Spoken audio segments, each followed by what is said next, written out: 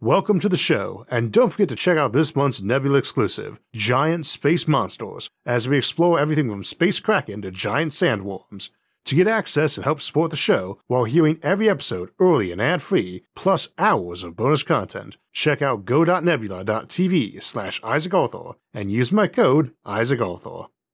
This episode is brought to you by World Anvil.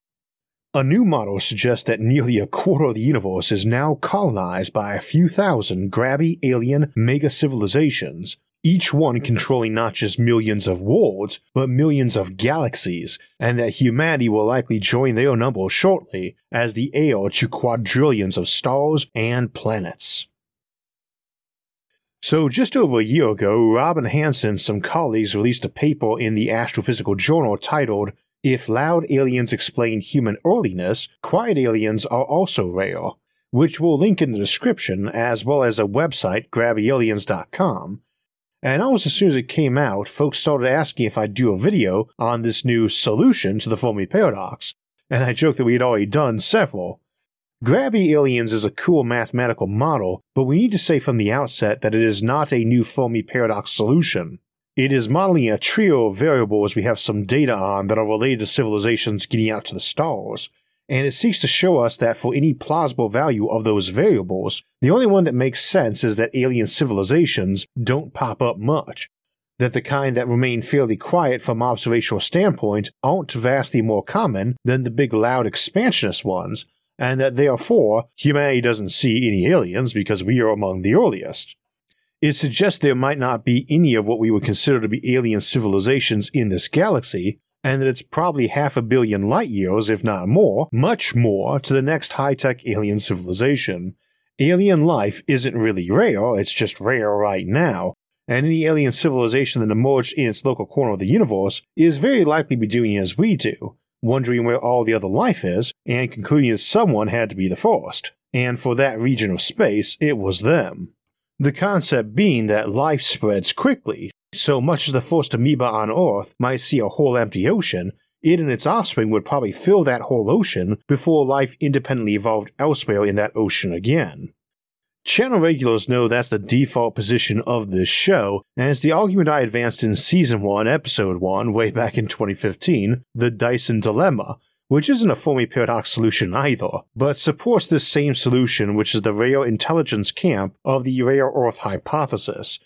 This is no surprise. Robin Hanson is best known in these circles as the gentleman who gave us the term Great Filters. These describe the various hurdles that life has to pass through to get from dead young planets to building rockets, like evolving life, cellular nuclei, brains, tool use, etc., all while not being wiped out by asteroids, climate shifts, supernovae, or older civilizations who come and take the planet for their own uses.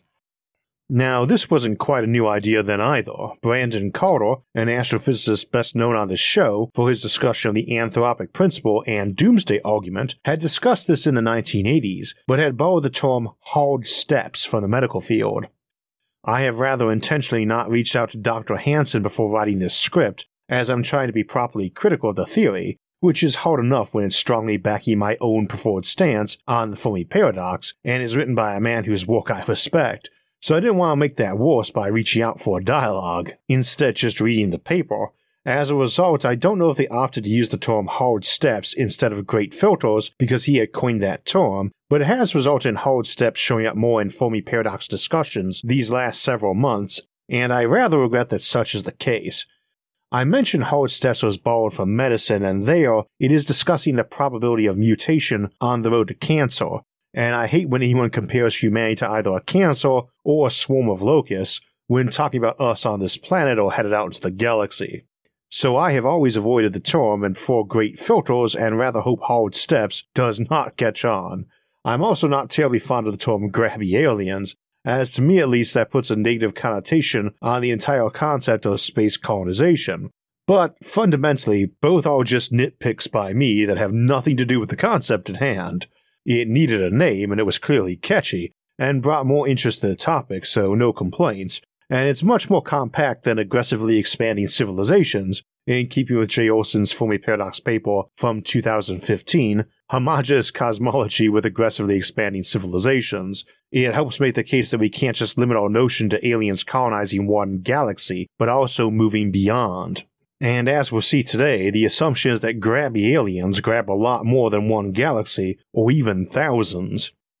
The paper also explicitly rejects the zoo hypothesis, the idea that Earth is a zoo and surrounded by aliens who keep themselves hidden from us, and while that's fine for the running of the model, I don't believe that's justified as a conclusion. For the model, it's kind of necessary, as otherwise you could get alien expansion spheres erupting inside existing ones, or you could have aliens inside another civilization that didn't know they were inside one, and we could easily be one. See our episode on the zoo hypothesis for more explanation of the pros and cons of that solution. That's the basic intro though for channel regulars. This is not a new Fermi Paradox solution. It's a new model that adds support to the great filters and rare earth or intelligence solutions. Today we're going to look at the model, its assumptions, and some of its strengths and weaknesses, but overall it's quite strong, and it follows from Carter's own earlier reasoning on the anthropic principle that even though space travel is slow compared to human lifetimes, it can be incredibly fast compared to planetary and stellar lifetimes. So the first species in a galaxy, or supercluster even, who get intelligent and get expansionist is going to colonize everything in that area before anybody else arrives on the scene, because intelligent life and the spawning of an intelligent cooperative civilization from it isn't very likely to occur on worlds in any given galaxy at a frequency that is faster than the travel time of colony ships across the galaxy, or supercluster. Thus, every species that colonized the galaxy started by asking why the place was so empty, and found out that it was because it actually was empty before them. Nobody else ever gets the chance to wonder that, because they can't evolve on a planet that someone else has already colonized, or disassembled for building materials. They can't peer into the night sky and wonder if anyone lives around those stars, because those stars are not visible to the naked eye anymore. They are surrounded in Dyson swarms, and at most, your world is a protected nature reserve they left behind, or uploaded into a computer simulation, or has been pushed into a pocket universe of its own by higher technology. And we've discussed those options and many others in our Fermi Paradox series and our Alien Civilization series, and to save time, we will reference some of those episodes as we go for those wanting more discussion on the matter.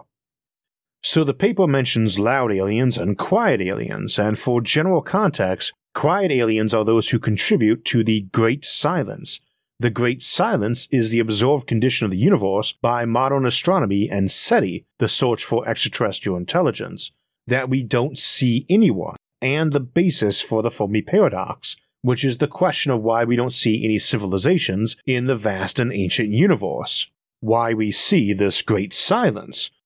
Quiet aliens are, by definition, the only kind we currently observe, since they preserve the Fermi Paradox, and loud aliens are what we are looking for with SETI.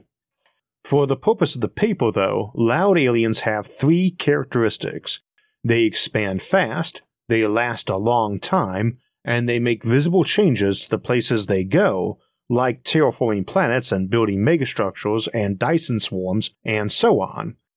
Quiet aliens are those that don't do at least one of these three. Maybe they don't expand, or they do so very slowly, even on cosmological timelines. Maybe they cease to exist, blew themselves up for instance, or they don't really leave a footprint where they go, like a non-technological species of giant whales that lived on gas giants or inside stars, which might migrate between them at a galactic scale and still not leave anything behind we would see. And of course there are dozens of different methods or exceptions to each of these conditions. But critically, none of them really discuss technology, motives, or cultures of aliens involved, only the most general condition and the one that we can see, a species that expands fast, lasts long, and leaves marks, making them easy for us to notice or loud.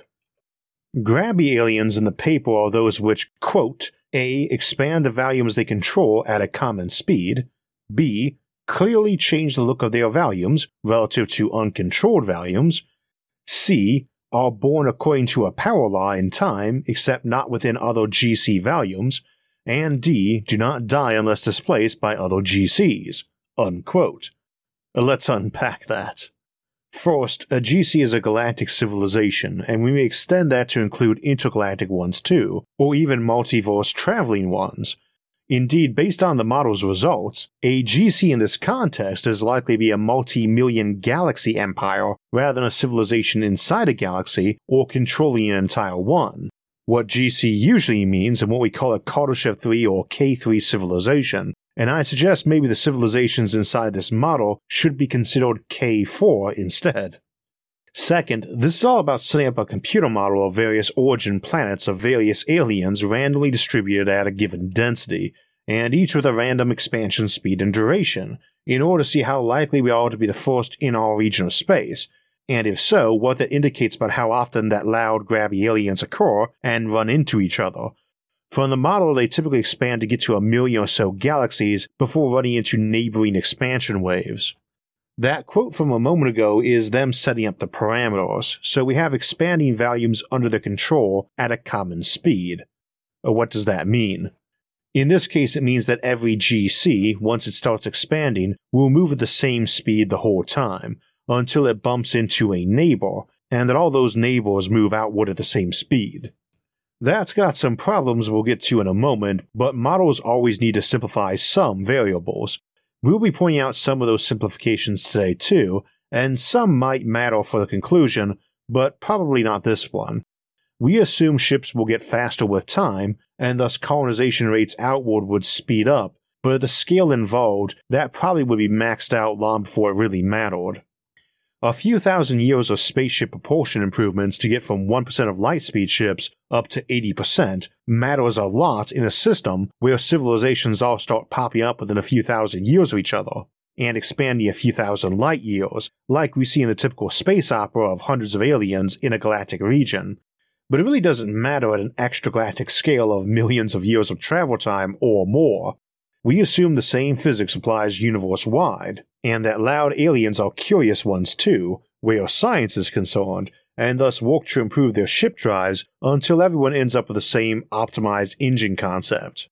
From a practical standpoint, that means that all the expanding bubbles of new GCs expand at the same rate from their homeworld, even if not from the same start date. In practice, it would seem like what will actually matter for colonization will be if there's a maximum safe speed to travel between galaxies, as most of our expansion time in this model is intergalactic colonization, and K3 civilizations, or even K2, really shouldn't have any problem building powerful and long enough acceleration ramps to let ships reach 99% of light speed for that voyage, but that might be too much for safe travel on voyages lasting several million years. Barring that, it would be my expectation that at the intergalactic scale, colonization occurs at 0.99c, a tiny fraction slower than light speed. A possible caveat, however, is that intergalactic space is orders of magnitude emptier than interstellar space, so it may just allow for higher cruising speeds after all, owing to the lower risk of dust collisions. See our Generation Ship series and intergalactic colonization episode for more discussion of that, including hurling planet-sized ships out of the galaxy or moving galaxies back here for harvesting. Second bit, B, that grabby aliens clearly change the look of their volumes relative to uncontrolled volumes, is easy enough to understand. Uncontrolled volumes, or natural volumes of space not yet colonized, will be recognizably different by astronomy than those the aliens have reached and colonized or otherwise utilized. Like building Dyson swarms around every star or giant beacons or any number of other megastructures, or even just sucking bits of space dry for bringing back to their homeworld or home dimension, we do not want to take for granted that our universe is the only board in the game, though understandably the paper does this, for simplicity I assume. And Condition B basically amounts to saying when you colonize a place it looks different than when it was untouched. Third, grabby aliens are born according to a power law in time, except not with another GC volumes, which means the older the universe gets, the more likely any random spot not already occupied by a GC is going to produce intelligent life. More stars have formed, more heavy elements of big planets, older planets with more time for life to have emerged and evolved.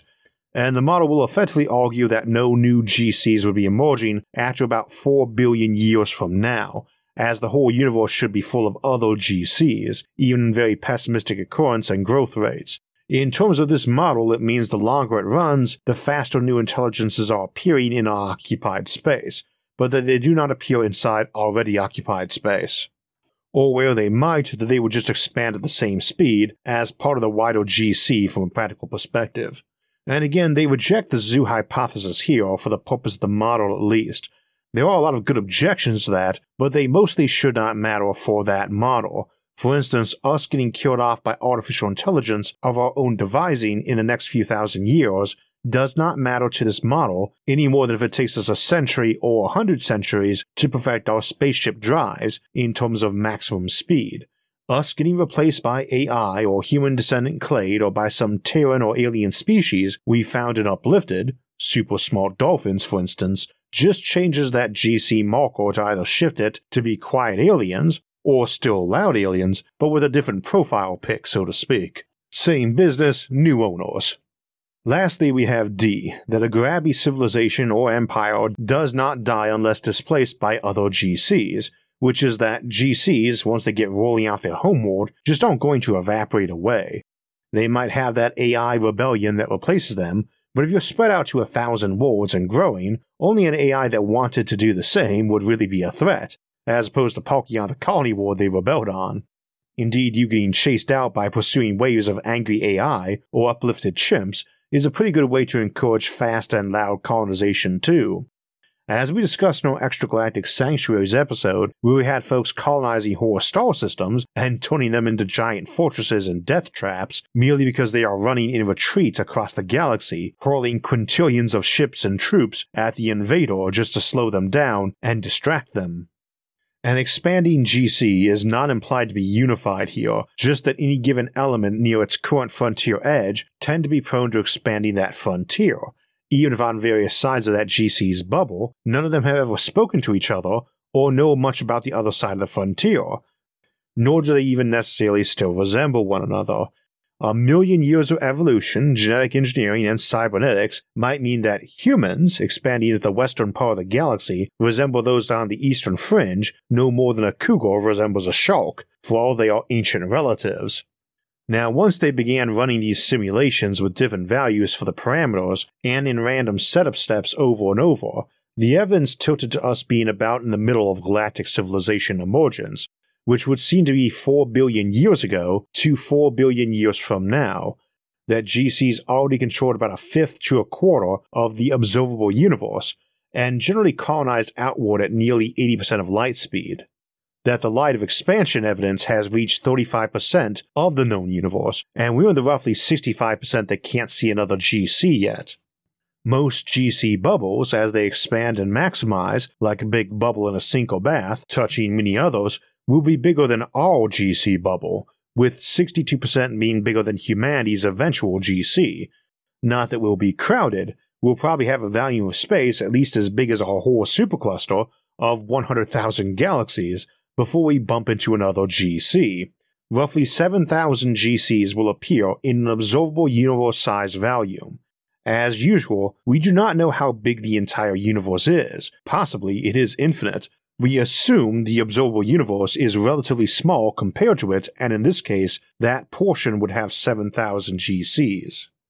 Note that this is essentially the approach of looking for the most crowded universe that fits the data and model. Nothing in this says that GCs can't be even more spread out than that, nor does it imply that Earth isn't the only place life ever appeared. We may be 1 in a gajillion. This model just seeks to say we are not less than 1 in a quintillion in terms of stars giving rise to GCs.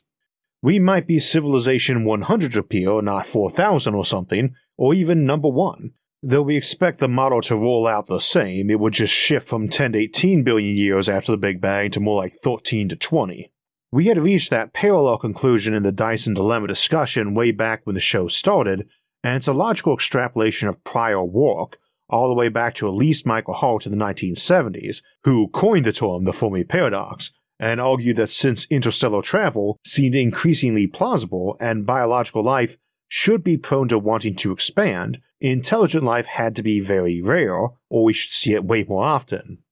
In our case, we looked at it with as little math as I could get away with, just as today I'm trying to skip as much as we can, and we also looked at it from the angle of how far off we could see expansion occurring given that a species that emerged 4 billion years ago as a GC needs to be less than 4 billion light years from us for us to have seen that emergence, indeed a good deal closer due to Hubble expansion, but Hansen et al. Does it much more rigorously and mathematically than we did, and it's very nice to see this properly modeled at the intergalactic scale. And as is normal for these lines of reasoning, it is assuming that faster-than-light travel is not possible, which bugs many folks, but as a reminder, FTL only exacerbates the Fermi paradox, as it means that a civilization appearing 10,000 years ago in the Andromeda Galaxy could already have colonized our galaxy, as opposed to the multi-million-year journey otherwise required.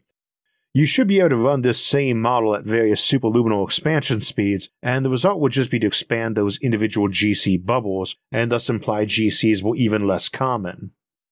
Now, in a lot of the discussion around grabby aliens, I see folks bringing up how it mentions that our star and planet have a much shorter window for life than normal, with the majority of stars being red dwarfs that can live 1 trillion years or more, and with our planet likely to become uninhabitable inside another billion years or so. Channel regulars know we discussed ways to extend a star's lifetime, and that we wouldn't expect GCs to really be bound by star lifetimes or types much once they got rolling, but honestly I didn't see the relevance of star lifetimes in the discussion at all. We don't know how likely life-bearing worlds are to form around red dwarf stars compared to yellow ones, but longer-living stars being able to spawn their first civilization far later, say 100 billion years after forming, really would only matter if it turned out that it is less likely for intelligent life to form on worlds around those longer-lived stars than it is for intelligent life to form on worlds around yellow, orange, or white stars. We could stretch that. Our sun has been getting hotter every year we're around it, as stars do, growing slowly brighter over time, and thus the habitable zone of a system will change. Red dwarf planets really don't have this issue. They are slow to age and brighten, but it might be that stars much bigger than our own sun, while likely having far more planets and bigger habitable zones, may brighten too fast to allow life to be sustained on them, so that even stars that live 5 billion years couldn't have intelligent life emerge on them, even though our own sun is only 4.6 billion years old. The obvious problem, of course, is that, at no fault to the authors, we just don't know much about alien life yet, and we probably will get to find some examples of unintelligent life before we come across what is indisputably intelligent life or other GCs. Indeed, under this model you would expect to have the leading edge of your GC run into more primitive worlds or even smaller proto-GC bubbles far more often than it runs into full GCs, as it still works under the usual assumption that the time between now and us colonizing every star in the galaxy is on a similar order of magnitude as how long since we discovered fire. 1 million years to go from fire to rocket ships, and 1 million years to go from them to galactic dominance. To me, that's a bit more permissible for the zoo hypothesis, as first off, we are not really assuming any real relation or rapport between elements of a GC besides maybe locally within a few hundred light years. Nobody really sits around waiting thousands of years to get an email back from all the mutants living in their tiny corner of the galaxy for instructions on how they should handle this new planet they found with smart slugs on it, and by that point in time, they would probably be accepted branches of humanity that bore less resemblance to you than those smart slugs.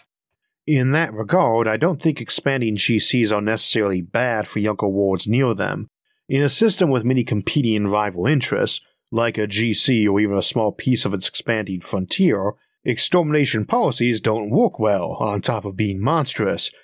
Nothing can be done in secret, and now all your neighbors know you're a bunch of genocidal maniacs, and even if you're all derived from the same homeworld, and that initial spacefaring civilization was entirely fine with exterminating aliens, you've diverged beyond that, and you also know the universe has other GCs at this point, and have to worry about them knowing what you did when you do inevitably run into them, and also while knowing that you cannot do it to them quite as easily, since they will likely be expecting it, even more so if they've seen you do it once before. In a non-FTL and expanding universe, there's no real winning percentage for eternal expansion into your neighbors at the supercluster scale, even if you began with a billion-year head start over them. So I don't see rolling over other younger worlds and burning them really happening universally, and more importantly, I just wouldn't expect a single GC to have a universal policy on encountering primitive worlds, let alone every GC having an identical policy, probably just absorb and add into the local interstellar ecosystem, and if there's a tendency for GCs to go post-human or post-alien and inorganic, then it's entirely possible nobody would care if their neighbor had evolved from small slugs rather than a monkey like them, just one more icky option they don't like to dwell on. For the math inclined, I really do recommend the paper, and I want to emphasize that you should not be taking away from this that Hansen et al. Have gone and proven it is possible to travel at 80% of light speed economically, or that there are 7,000 intergalactic empires out there, and that roughly 4,000 have already emerged and we are next, that there's a little under 3,000 whose galactic capital homeworlds are busy somewhere between developing photosynthesis and discovering fire, while some of the older ones already have empires a billion light years wide. Relatively minor changes to the numbers or additions of other parameters, or more or less hard steps, could alter the dynamic a lot. And for all that's essentially extrapolating out the anthropic principle, the mediocrity principle is still in a lot of the basic concepts, and it seems rather normal that we'd end up in the middle of the distribution like that. Each GC presumably has run this same model and gotten similar results, adjusted a bit for the age of the universe when they ran it, whether they were number 1 or 4,000 or 7,000 in truth. But if the oldest and biggest GCs had already settled 10% of the observable universe between them, then that means they'd average 20 billion stars each, and given that we were talking about the Kardashev scale last week, and I'm sure that's brought up the idea of K4 civilizations, it always does, we are going to go ahead and semi-officially dub a GC of this size a K4 civilization, which is a bit ironic since again GC is short for Galactic Civilizations, and those are the definition of a K3 or Kardashev 3 civilization. Maybe we should call them an average Hansen bubble or GAC. Grabby Alien Civilization, K4, though if anyone has a better and appropriate acronym, let me know in the comments below. In the meantime, while again it's not conclusive proof of anything, and we already mentioned some exceptions, and have discussed other ones in other episodes, I do think it shows us a fairly plausible model of what our universe and civilizations look like. And it's one that, on paper, almost guarantees us at least a few galaxies and trillions of stars to ourselves, if not a few million galaxies, which is about as far as we can probably expand at this point in our universe's age and expansion. The one big takeaway from the model, though, and the very intelligent solution to the Fermi paradox, is that us and any other alien who's smart enough to be able to look up at the night sky and see stars and wonder what they are, has a good chance of becoming the ancestors of a civilization which will control every one of those dots of light, even the smudgy ones that represent neighboring galaxies. That if they proclaim that all they can see is theirs, then they will turn out to be right, if they only put the effort into earning it, and aren't so foolish as to destroy themselves first. And if they do, there are many worlds waiting in the wings to rise and take their forfeited place a few million years down the road. And hopefully, we won't forfeit our place among the stars.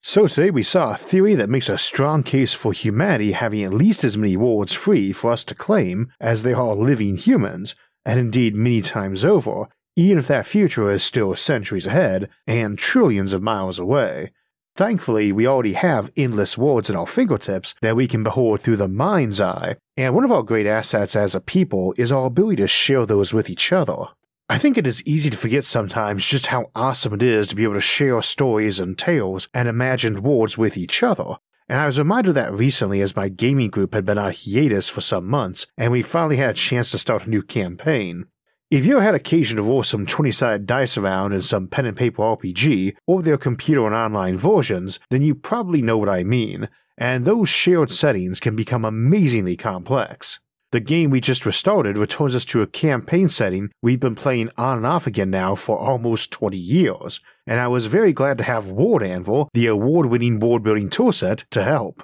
It made it easy to transfer various remaining notes in a dozen different formats into a collected and easily accessible format.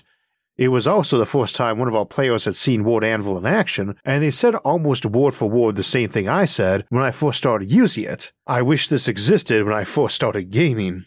I love the ability to upload many different setting maps and link them together along with articles, whether they're text and images I've carefully written, or even just a photo snapshot of some old notes I had but don't have time to retype and reformat. It just makes it so easy to tie all my notes together and add more and do it in a way that's not only easy for me to work with, but easy for my players to navigate through, and easy for me to lock out materials they shouldn't be able to see yet or which only certain players should see. And while it's highly versatile, Word Anvil also makes lots of standardized gaming needs like timelines, genealogies, map connecting, character sheets, and articles on people and places very easy. But the newest feature of Word Anvil that I love is their whiteboards. It's a canvas for connecting articles, diagrams like family trees or hierarchies, tavern boards, mind maps, and character arc development. There are just so many features that make word building and sharing easier and better with Word Anvil. But the very best feature is all their easy online tutorial videos that not only show you how to do everything, but give endless ideas for uses you might not think of on your own that will just keep making your setting better and better.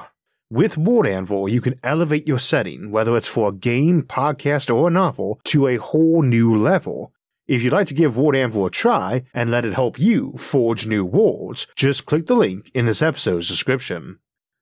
So that will wrap us up for September and the 8th year of SFIA, and we're heading into October to start year 9 by looking at the idea of colonizing planetary rings, like Saturn's, and if life might be able to evolve in such places. Then we'll ask the question of what to do if all these options for space travel never pan out, and we are stuck here on Earth. And then we'll have our Sci-Fi Sunday episode to look at what happens if space travel does indeed pan out, and what strange alien environments we might encounter. Possibly on your own personal spaceship, which we'll look at on October 20th.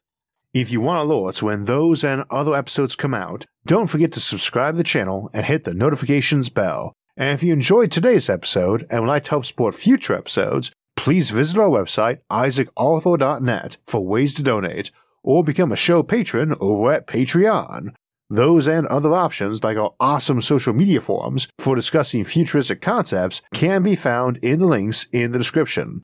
Until next time, thanks for watching and have a great week.